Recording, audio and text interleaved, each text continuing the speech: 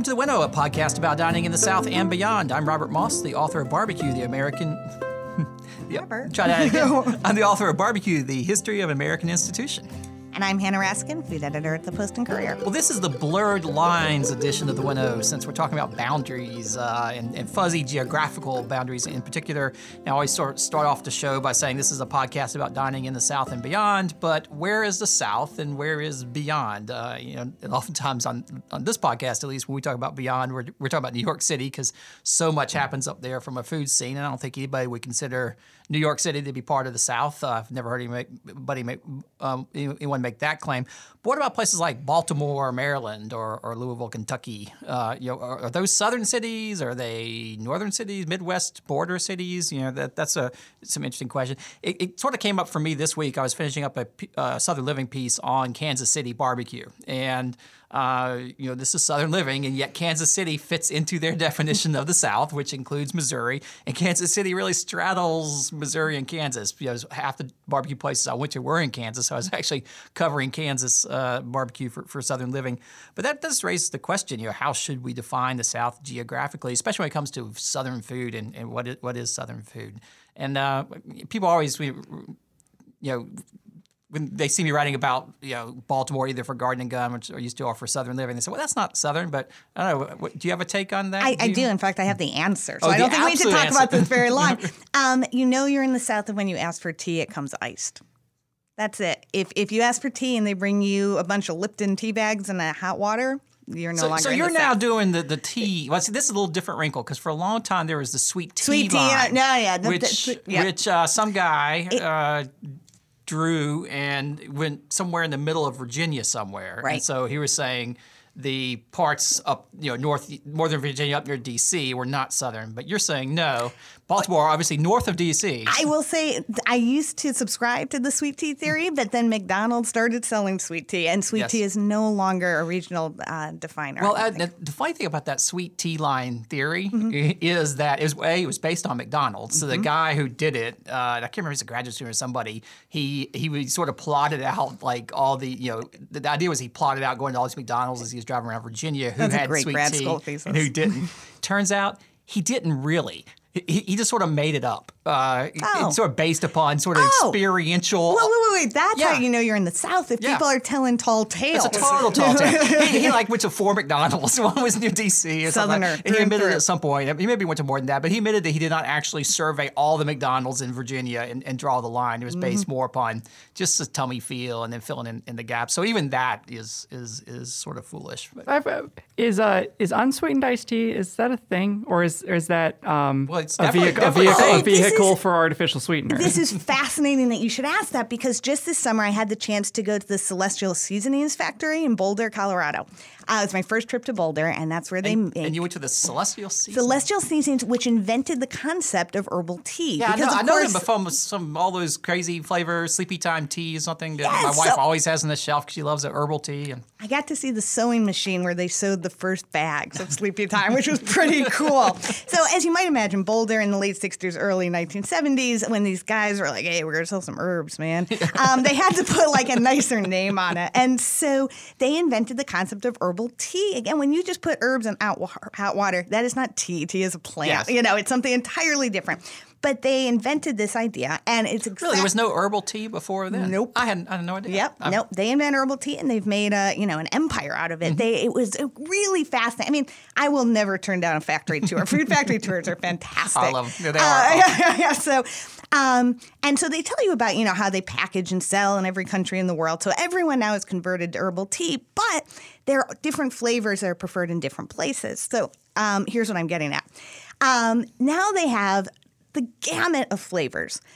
And they can't get anyone to buy tea in the summertime because when they think about iced tea, people still only think of black tea. Yeah. And so now the tour guides are charged with at the end of each tour saying, have you ever tried any of these teas in your iced tea? Because their sales drop off so precipitously, according to my tour guide, that they don't, so the factory wasn't running that day. They only run on demand. Oh, wow. They don't have enough orders coming in from grocery stores and things. So they're going to try to make herbal iced tea a thing. Correct. So you should be thinking about, your Christmas spices, your pumpkin spice and all that. Think about having it cold.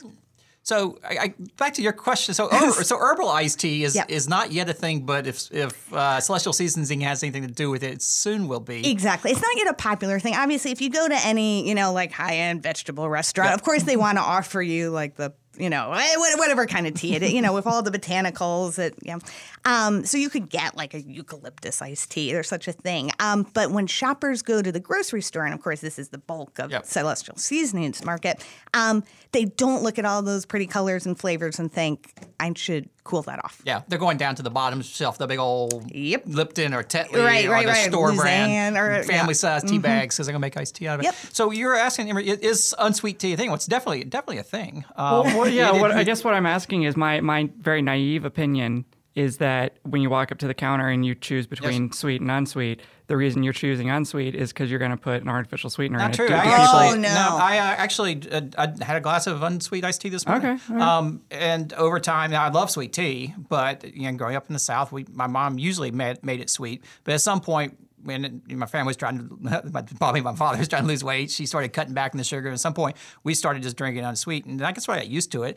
And it still has a great tea flavor. It's very refreshing.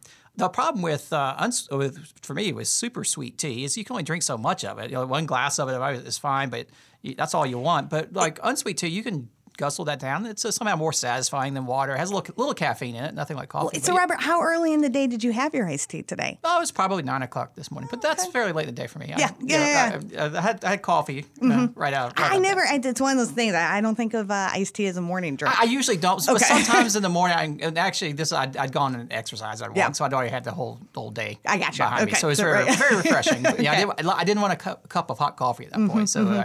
I have to guess a lot of people take their tea unsweetened just because restaurants sometimes don't know what to do with the sweetener thing, especially, fancy restaurants, they bring the simple syrup, they bring it is true. A lot of people do put artificial sweetener in it. And there's actually a lot of assumption because I order unsweet tea at restaurants all the time. And they'll say, do you want sweet and low or whatever? That's why I asked, because that's always been my experience. If you order, then the next question is going to be, well, do you want the little boat of... And that actually works, because the artificial sweetener, unlike real sugar, will dissolve just fine, and you can get sweetener. I just don't like that. There's always an off note to that artificial sweetener that just isn't pleasing to me. So I've over time just got to enjoy it. And actually, if you make it with better teas, like a really good Celestial Seasoning, well, you can get a lot of green iced tea now. Absolutely, and green tea iced, and it has great flavor to it. So. No, it's actually true. I mean, even though we can talk about Celestial Seasonings at the kind of mass market level, it's very true. There are a lot of teas that are terrific cold. It's funny. I wrote several pieces about the history of iced tea, and that whole sweet tea as a Southern marker is a relatively recent thing, and and then it became like in the 80s this dividing line. The guy had the sweet tea line, and when everyone all of a sudden in the South was drinking a sweet, but now of course people all over the country, thanks to McDonald's and others and Snapple, now have sweetened tea everywhere. So that's no longer a dividing line that we can use to tell. No, but I still think the cold hot thing is... The cold hot is pretty good. That's pretty good. And do you have another food or drink that you think could serve that function? Well, mine's less about no, I don't think that I necessarily do, because you start going through it. Barbecue's everywhere. I was in Kansas City for barbecue. Baltimore does not have barbecue. It has some, but it's all Southern style. They do have pit beef, which people will argue left and right whether it's barbecue. I think it's a variant of barbecue, but no, I don't know that there is a food that I would do. But I think it's more like if you go to Louisville, Kentucky, is it Southern food? And certainly Baltimore and Kentucky both are very famous for their fried chicken. So those sort of border states, if you will, are that could be a marker. But of course, fried chicken is eaten everywhere. And we've talked about the German style fried chicken. I'm gonna reject fried chicken as a marker. Well, people get really aggravated that sometimes, or agitated, I should say, about whether, what is and is not the South. Like, is Texas the South? Right. Well, and that's that one's interesting, because I don't know that Texas wants to be in the South. I mean, they're their own thing. So I think it's considered that way both in and out. It is and it isn't, because there's so much about Texas that is the South. It was settled by Southerners. It was a slaveholding state. Exactly. It was part of the Confederacy. Lyndon Johnson actually cultivated this image during the Civil Rights era of being a Westerner, even though he was, barbecue comes into play there as well, which is the barbecue tradition, particularly in the eastern part of Texas, is very much a Southern tradition. It was brought there, usually by African-American cooks who brought barbecue with them. But when LBJ did barbecues at his ranch, he put the cowboy hats and the red checkered tablecloth and the wagon wheels, and he sort of blew it out as this sort of cowboy thing because he was specifically positioning himself as not being a Southerner. He was a Texan, a Westerner, tying more into the cowboy image at a time where the Southerners, for good reason, didn't have such a great, at least white Southerners didn't have such a great image on the national stage. I wonder if it has something to do with the demographic makeup of a state or a community at a particular time. And I don't just mean the Civil War. I think, there's always understanding that the South, what constitutes the South is the former Confederacy. But beyond that, because... But that doesn't necessarily work because Kentucky and Maryland were not part of the Confederacy. Neither seceded. Exactly. So let's both were slave-holding states, but neither succeeded. Where I'm going instead is I wonder if it has to do with something with the demographic makeup, whether it's in terms of socioeconomic class or race, when food got really industrial and maybe what persisted beyond that. I'm trying to figure out how I can tell you that Miami's not in the South because we all know that to be true. That's what I was getting to. That's where I'm going. I was going to get to Florida. I was holding that one in reserve. Yeah, we'll get to that in a moment. Baltimore, in particular, was viewed as a Southern state in the late 19th century. It's all up to H.L. Mencken, I think.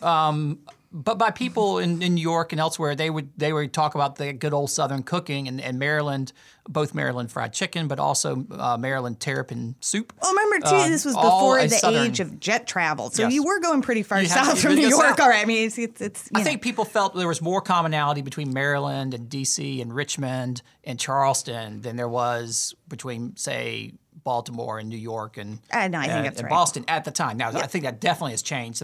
Baltimore doesn't feel like a Southern city to me when I'm there now. It feels like its own city. It's its own thing, but it doesn't feel very Southern. Right. And the food doesn't strike me as particularly Southern, maybe because everything there is so focused on blue crab these days. But there's a long history there that goes beyond blue crab. Okay, so let's talk about Florida. This is always an interesting one where, there's a funny little barbecue video that's been on YouTube forever where these guys singing a little song about the United States of barbecue, and they're singing about all the different regional styles, and they get to Florida and they sort of stop and say, is Florida part of the South? And they say, no, it's not. And so very adamant about that. So you were going to Miami. So is Miami Southern or no, not? I mean, that's what they like to say. You go north in Florida to go south, right? Yep. So, no. So it's not. And that's why I'm advancing this theory about demographics. I think it has to do with in 1950 whatever, and it was all Jews and Cubans. It's not a Southern city. It comes from a different heritage. Well, I don't think... Yeah, it's now definitely. If you've ever been to Tallahassee, and I've spent many years there, I actually have family down in Tallahassee. It is as southern as it comes. That is a very southern city, and it's part of South Georgia culturally.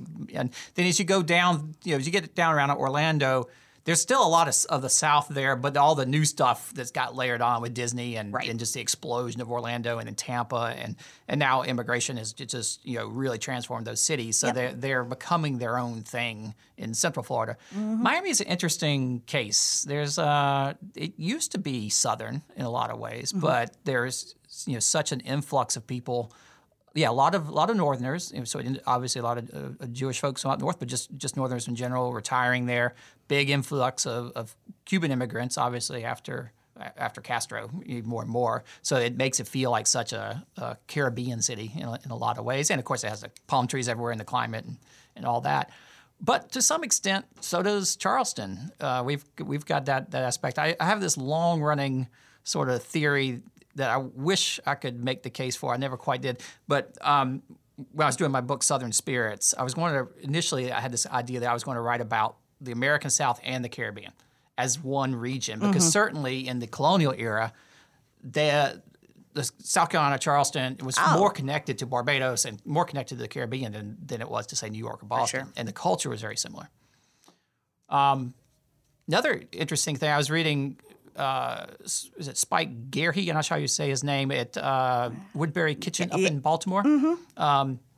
Chef there, and he's like the super locavore, and he was trying to do all this stuff. He couldn't use citrus juice in his cocktails because there's no citrus in Baltimore. But there is plenty of citrus in South Carolina. In fact, I have a lemon tree in front of my yard. Last fall, I think I brought you guys some lemons. Right, they're just starting to turn yellow, and we're going to have another bumper crop of lemons again. So we can have fresh local citrus here, right? Just like the Caribbean. Yep. And I've got 2 orange trees in the backyard that have oranges this year. So we'll see, just a couple, but we'll see how they come out. So I can make that case that there is some southernness to Miami, but that's because some parts of the South are more like the Caribbean than they are like other parts of the U.S. Sure, but I don't think that you necessarily feel it when you're in Miami, and that's why I'm looking for some sort of marker. Like, I would say, like, if you've got, like, peppers and vinegar on the table, you're probably in the South. I feel like there's something like that where it has to be that where there's an objective way. I do remember going back to iced tea. I do remember visiting Miami and going into a barbecue restaurant there, and they brought a glass of iced tea, and it had a lime wedge in it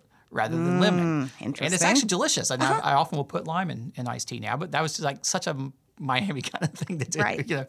And I do think it was unsweet. I can't remember. So another thing that just occurred to me that I'll throw out there to support your thesis here. Do you remember there was a very short-lived CBS legal drama, Reckless, that was supposed to take place here in Charleston? Was here, yeah. Yeah, it lasted a season. Of course, it was laid on thick with like every Southern trope you can imagine. Like they go into a courtroom and there's like the big old timey fan spinning in the corner. Like we have air conditioning. In what year? Is it modern times? Yes. Mm-hmm.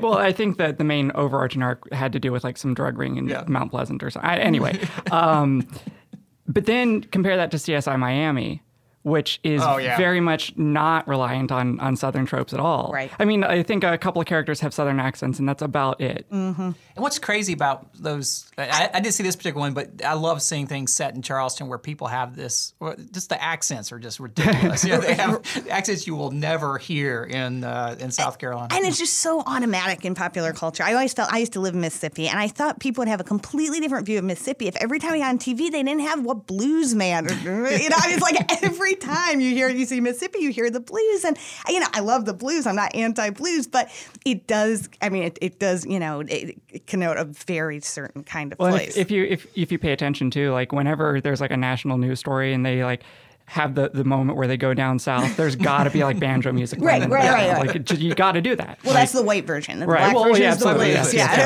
Yeah. Depending on where you are. If you're out in the Mississippi Delta somewhere, you stop at a shack, there's going to be a blues band playing. I still remember that episode of ER where the doctor, Anthony, went back home to Mississippi. And anyways, but speaking of ER and going home to Mississippi, actually, the city that I always think of as Southern, and I remember John T. and I were in Florida. It was over 10 years ago, and this is back when Southern Foodways Alliance did field trips, and they're saying, where should we go next? What Southern city should we explore? And I said, well, Chicago. Yeah. Chicago is the most Southern of cities, which leads me back to my whole thesis about demographics. I really feel like... Well, and that's, to me, why Kansas City sort of does fit into the South. Actually, I think in the piece I wrote, that's where the Kansas and Missouri rivers meet, and it's where the Midwest meets the South, because there are aspects of that city that feel very Southern. There's aspects of the foodways that feel very Southern. Then there's also aspects that are straight out of the Midwest, and the huge grain industries and the livestock industries. But the barbecue there certainly was very influenced by the South. Henry Perry, who was the sort of grandfather of Kansas City barbecue, was from Tennessee. And just, as so many other African Americans did early part of the 20th century, he moved north. He landed in Kansas City, as did a lot of other African Americans who brought the barbecue tradition. But you're right, lots and lots of, particularly after World War II, African Americans in the South ended up in Chicago and brought with them their food cultures and their food ways, and other Southern migrant, not just black, but Southern migrants in general.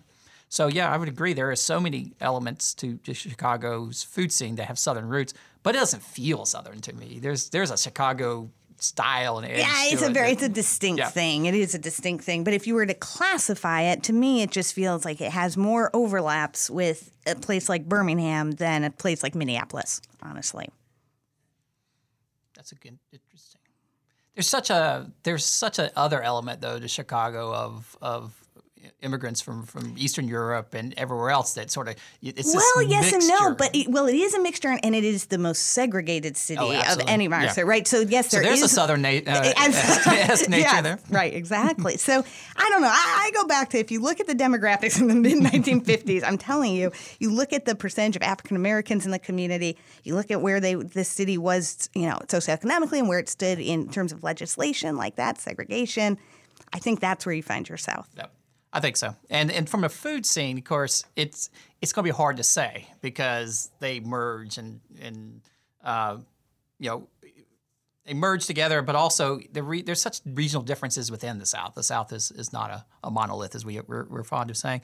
One thing that always gets me is whiskey, and the idea that Kentucky is in bourbon. You're saying Pennsylvania's not getting the credit it deserves? Well, they're Kentucky and bourbon are particularly a great southern spirit. The thing everyone thinks of as the South, but then Pennsylvania, which is the home, and Baltimore and Maryland, the home of rye whiskey.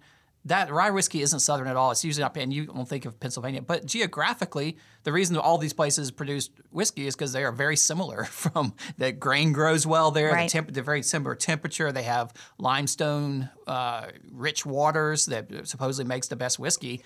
And certainly, there's no historical reason. Bourbon was not really drunk in the eastern seaboard. It was drunk more in the Mississippi Delta area because it was shipped there from Kentucky, but Pennsylvania and Maryland supplied all the whiskey to the East Coast. So there's nothing historical about that, but yet somehow we've got this wonderful image of Kentucky as the old, producing all this bourbon with people with so southern drawls and all the gentlemen in the white suits and all that.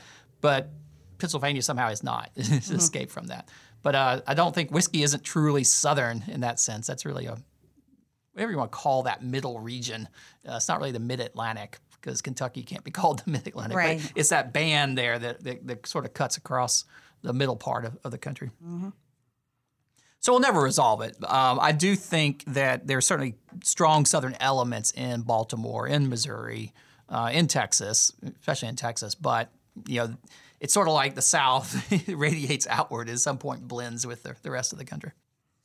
Well, next up, speaking of North and South, just this summer it was announced that Food and Wine magazine was moving from its digs in New York City to all places, Birmingham, Alabama. Now you mentioned this one to me recently. I think it was a couple of months ago this was announced, but we just never got around to talking about it. But to me, I think the transition is still underway. I think they announced it. It hasn't really moved yet, but it's in process. But as soon as you brought it up, I was like, that is a really interesting move. And what made you think of it as we were prepping for today? I was thinking of it because Food and Wine is in town. Our town. They have not moved to Charleston. But they've come people from Food and Wine. Correct. Yeah, exactly. And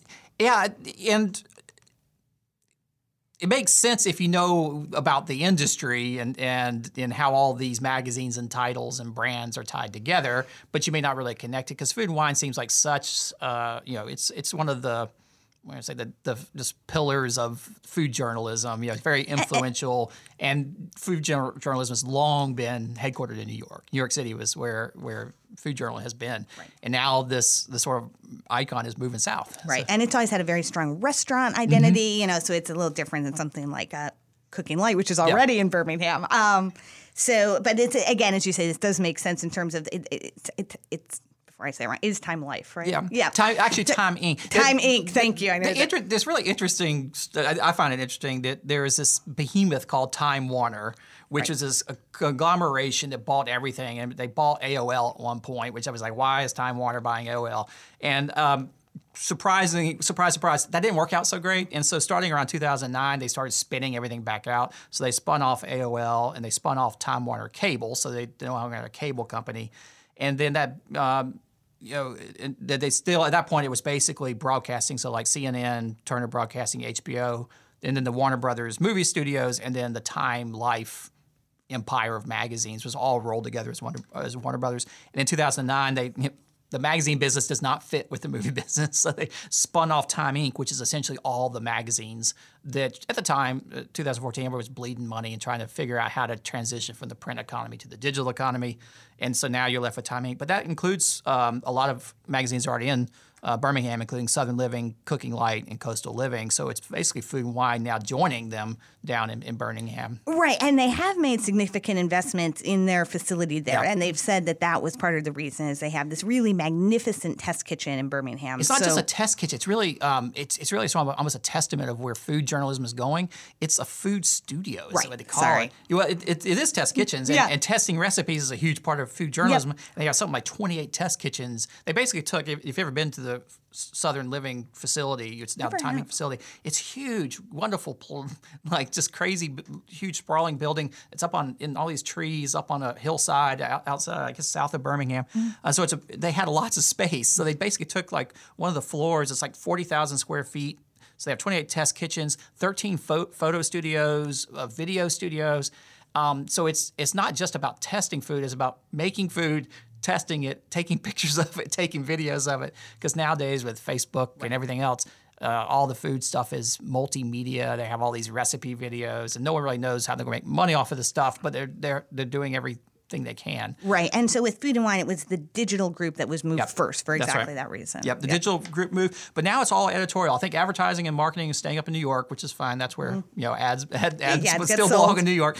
But all the editorial folks are coming down, which will be an interesting shift because for a while people been sort of complaining that with the digital age, more and more food media was accumulated in New York. Yeah, we're sort of getting drawn there. Yep. And then there's a big because now everything's just New York centric. You had all these people writing listicles off the internet, never going to Texas or never going to Colorado.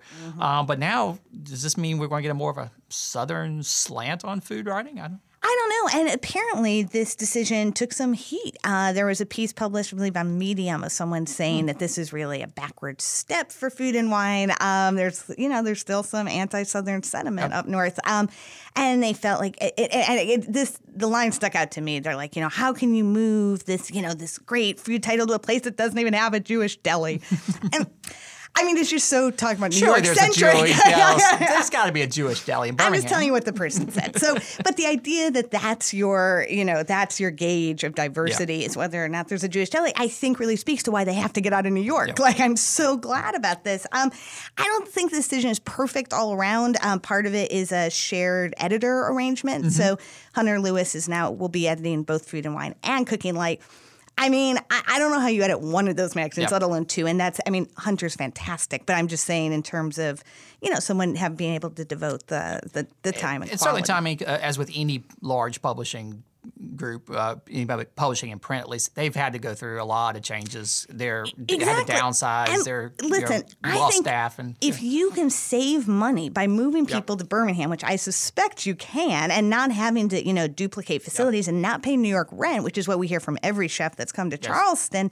If you have any opportunity to spend that money on journalism, I am all for this. All for it. And I can see why too. I mean, I did get to visit Savour's offices up in New York in Manhattan, which is right in Midtown Manhattan. Yep. They're up, some way up high in a building, but their offices are tiny. They're crammed. There's books everywhere, and they have like one test kitchen, which is really nice.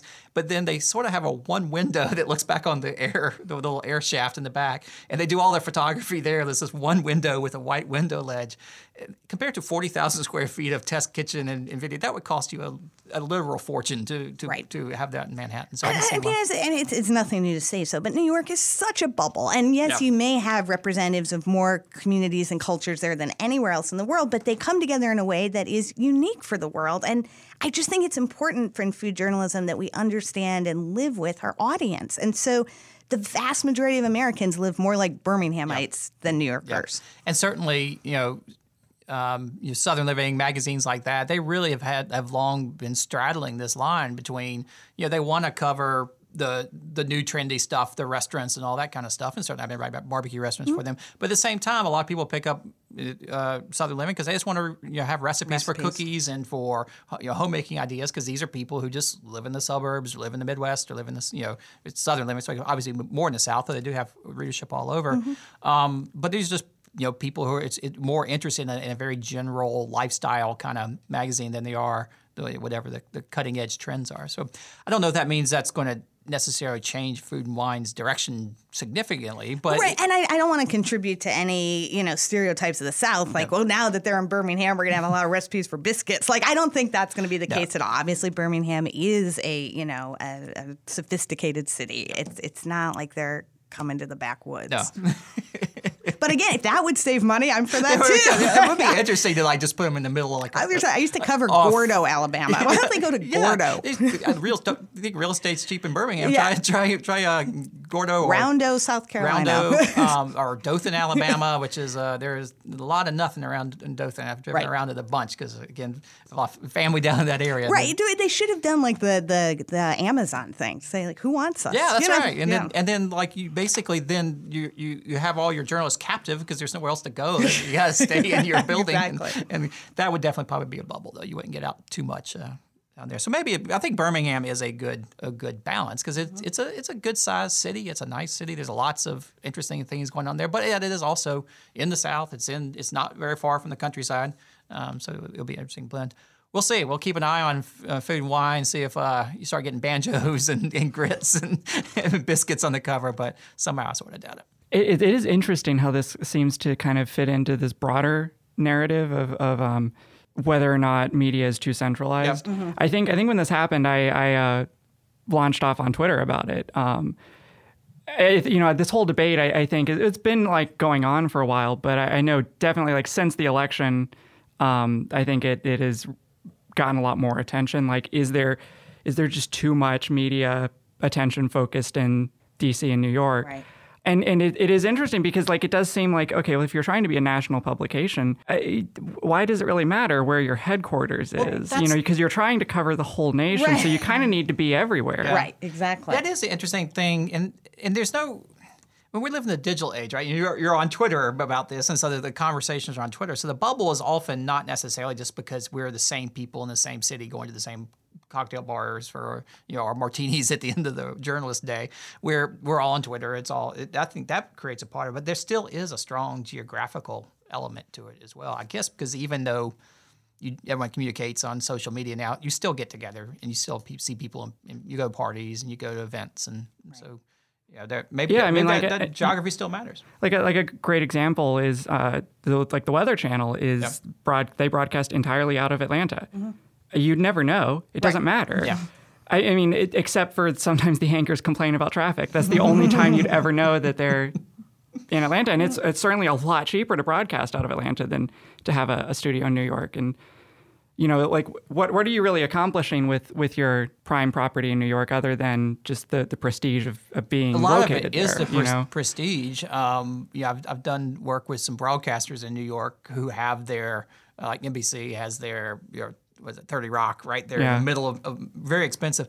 But guess what? They built a big production facility out in Stamford, Connecticut, and it was a big deal for them. Yeah. And I should say, as I say that matters. Moving out, and I was thinking about meteorology. Yeah. It mattered. Like obviously, okay, your location could matter more for something like food. So that maybe is not an imperfect analogy, but right. And I think too. I mean, you also want to be seen, and you're going to be seen more, right, in New York. And I think because I'm thinking just for about us, our newsroom right now is in downtown Charleston. Yeah. I don't really want to move to Goose Creek. Well, it's sure, really, I mean, and that's not just because I don't have a car, but like it's really in this job, it's important to walk outside and see sources, right? Yeah. That's really important. So I think that you still can literally, happens. if you need to go try a restaurant, it's not it's right here. Our proposition. You just walk down the street and you can get to it. So I think that's important for us, but I think that happens probably on a national scale too. Yeah. It's the same idea. Well, I think it's important to be near what you're covering. Near what you're covering. So like it makes a lot of sense. Obviously, if you're a political publication, of course you're going to be in DC. Right. Same thing. Like it is beneficial to us to be downtown, because it's like geographically central, but also it puts us really close to. Right, the courthouses are here. Yeah, centers of power and government and of centers of culture. So it's convenient. But like if you're the New York Times or you're CNN, well, CNN's another great example because for a long time they were based out of Atlanta also. Yeah. And you didn't really did that put them at a disadvantage versus? Probably. Well, I mean, but they have a a bureau in New York. Well, you definitely need one because that's where that's where the politicians are. You know, they're going to be in New York or Right. DC, and if you want them to come in the studio and do live. I mean, but so I think that's the argument is that when it comes to food, New York is still the seat of power. And if you surrender that, you're saying we're not players in this game. It's happening. You mentioned the chefs are leaving. Yeah, I think it's happening in food for sure. Now the media is starting to leave. And it sort of makes sense that you want people out there. I was going to ask, do you know Bill Addison of Eater? Do you know where he lives now? Because it's a great question. He just sold his house. He doesn't live anywhere. Okay. Well, he was in Atlanta, right? He was in Atlanta. Was it Atlanta Magazine he wrote for years and years, and then became the sort of national critic for Eater. And so now he lives in the airport, I guess. Yeah. Lives wherever he wants and that's to. an interesting shift. Which is a great model. Yeah. And Eater was always founded in New York, was very New York, and then they sort of got stringers and all. But now they got a guy who just roams around the country and eats everywhere. Well, like a side part of this discussion that I've seen a lot of people talking about is that there's this weird hostility towards working remote in our industry. And like a lot of people won't really desperately want that to change and think that's important. That's probably the best way to break the like stranglehold of like what they, like coastal elite, quote unquote, power, like centers of power, is to let somebody live in Raleigh and write for the New York Times, which is a thing, but it's kind of a rare thing. So I would think that if you're running like a national news or a national food publication, you'd want as many remote contributors. Because one of the big cliche of these these New York-based magazines is they'll send some guy to Charleston, or they'll send some guy to Asheville, and they'll do 72 hours in Memphis, and then go write about it. And it ends up being this so cliche kind of just you can almost predict what the articles will be, as opposed to somebody who lives there and knows it and gets references. I just had the opportunity to write about Charleston for Garden and Gun magazine in a pretty lengthy way, and and people seem to like it, and I wasn't going to accept any compliments on that because I was like, if you spend 5 years with your subject before you write about it, come on, like you got to turn your pen back in if you can't manage that. So that's the point. When you live somewhere, it just becomes so much simpler. Yeah, and you don't just go do, because I do this traveling all over to eat different restaurants. You got to dig deep to try to really not just eat at the same 8 places that everyone has shared about in a certain place. Like going to Nashville, there's certain places you have to go, but there's also some if you had a local giving you directions, you probably find some things or some treasures that you aren't going to see written about by someone who hasn't been in town for more than 48 hours. So, I guess that's one question then. So, obviously, in the production of a magazine or any publication, there's actually a lot of people involved in that in different steps. Like here in the newspaper, obviously, we have a big staff of people that write the stories, but then there's a big staff of people that actually produce the paper, take the words and put them on print or on the web. So, when Food and Wine is moving to Birmingham, does that mean that they're moving like the entire staff? Well, they said editorial. I don't know what that advertising and marketing staying, but I'm not sure about the rest of the. It sounds like it's being worked on a case-by-case basis. And I do think I do write for Southern Living and have written for some other Time magazines, but I've never really been inside of them very much, so I don't know how it all works. But I understand now they are starting to share across the brands. It used to be very much Time was Time and Southern Living was Southern Living and Fortune was Fortune, and but I think they're starting to share those resources. So those could potentially, I guess, you could have people doing layout and stuff up in New York and somebody editing it down in Birmingham. I'm not sure exactly how that's. Well, that sounds like it makes sense because it seems like it's the production part of it that is like the least geographically important. Right, and the most expensive. Right. I mean, yeah. And then like I said, if you move your editorial and your production staff and then you let your writers live pretty much wherever, that sounds like that might be like kind of the ideal way to. Agreed. But editorial is important. I think it is. Editorial is. I think having people together. I mean, you are bringing a certain perspective. You're having meetings. You're pitching stories. You're building an identity for the brand. Exactly, to have a presence in that city. Going back to Garden and Gun, I mean, they're very much associated with Charleston, even though they're a Southern and really national magazine. They are, but there's such a Charleston feel. But they have a Charleston feel, and so I do think even if we nationalize, you do still want to have that branding aspect. Well, I think there is, despite, and I work all over the country and. I do teleconferences, I do video conferences, but there's nothing like just getting face-to-face in the room and working with people. And I don't think there's no technology invented yet that even super high-def video conferences with 14 cameras, it's just not the same. So I think there is that that being in a place matters, and so I think being in Birmingham will definitely change Food and Wine. How it will remains to be seen.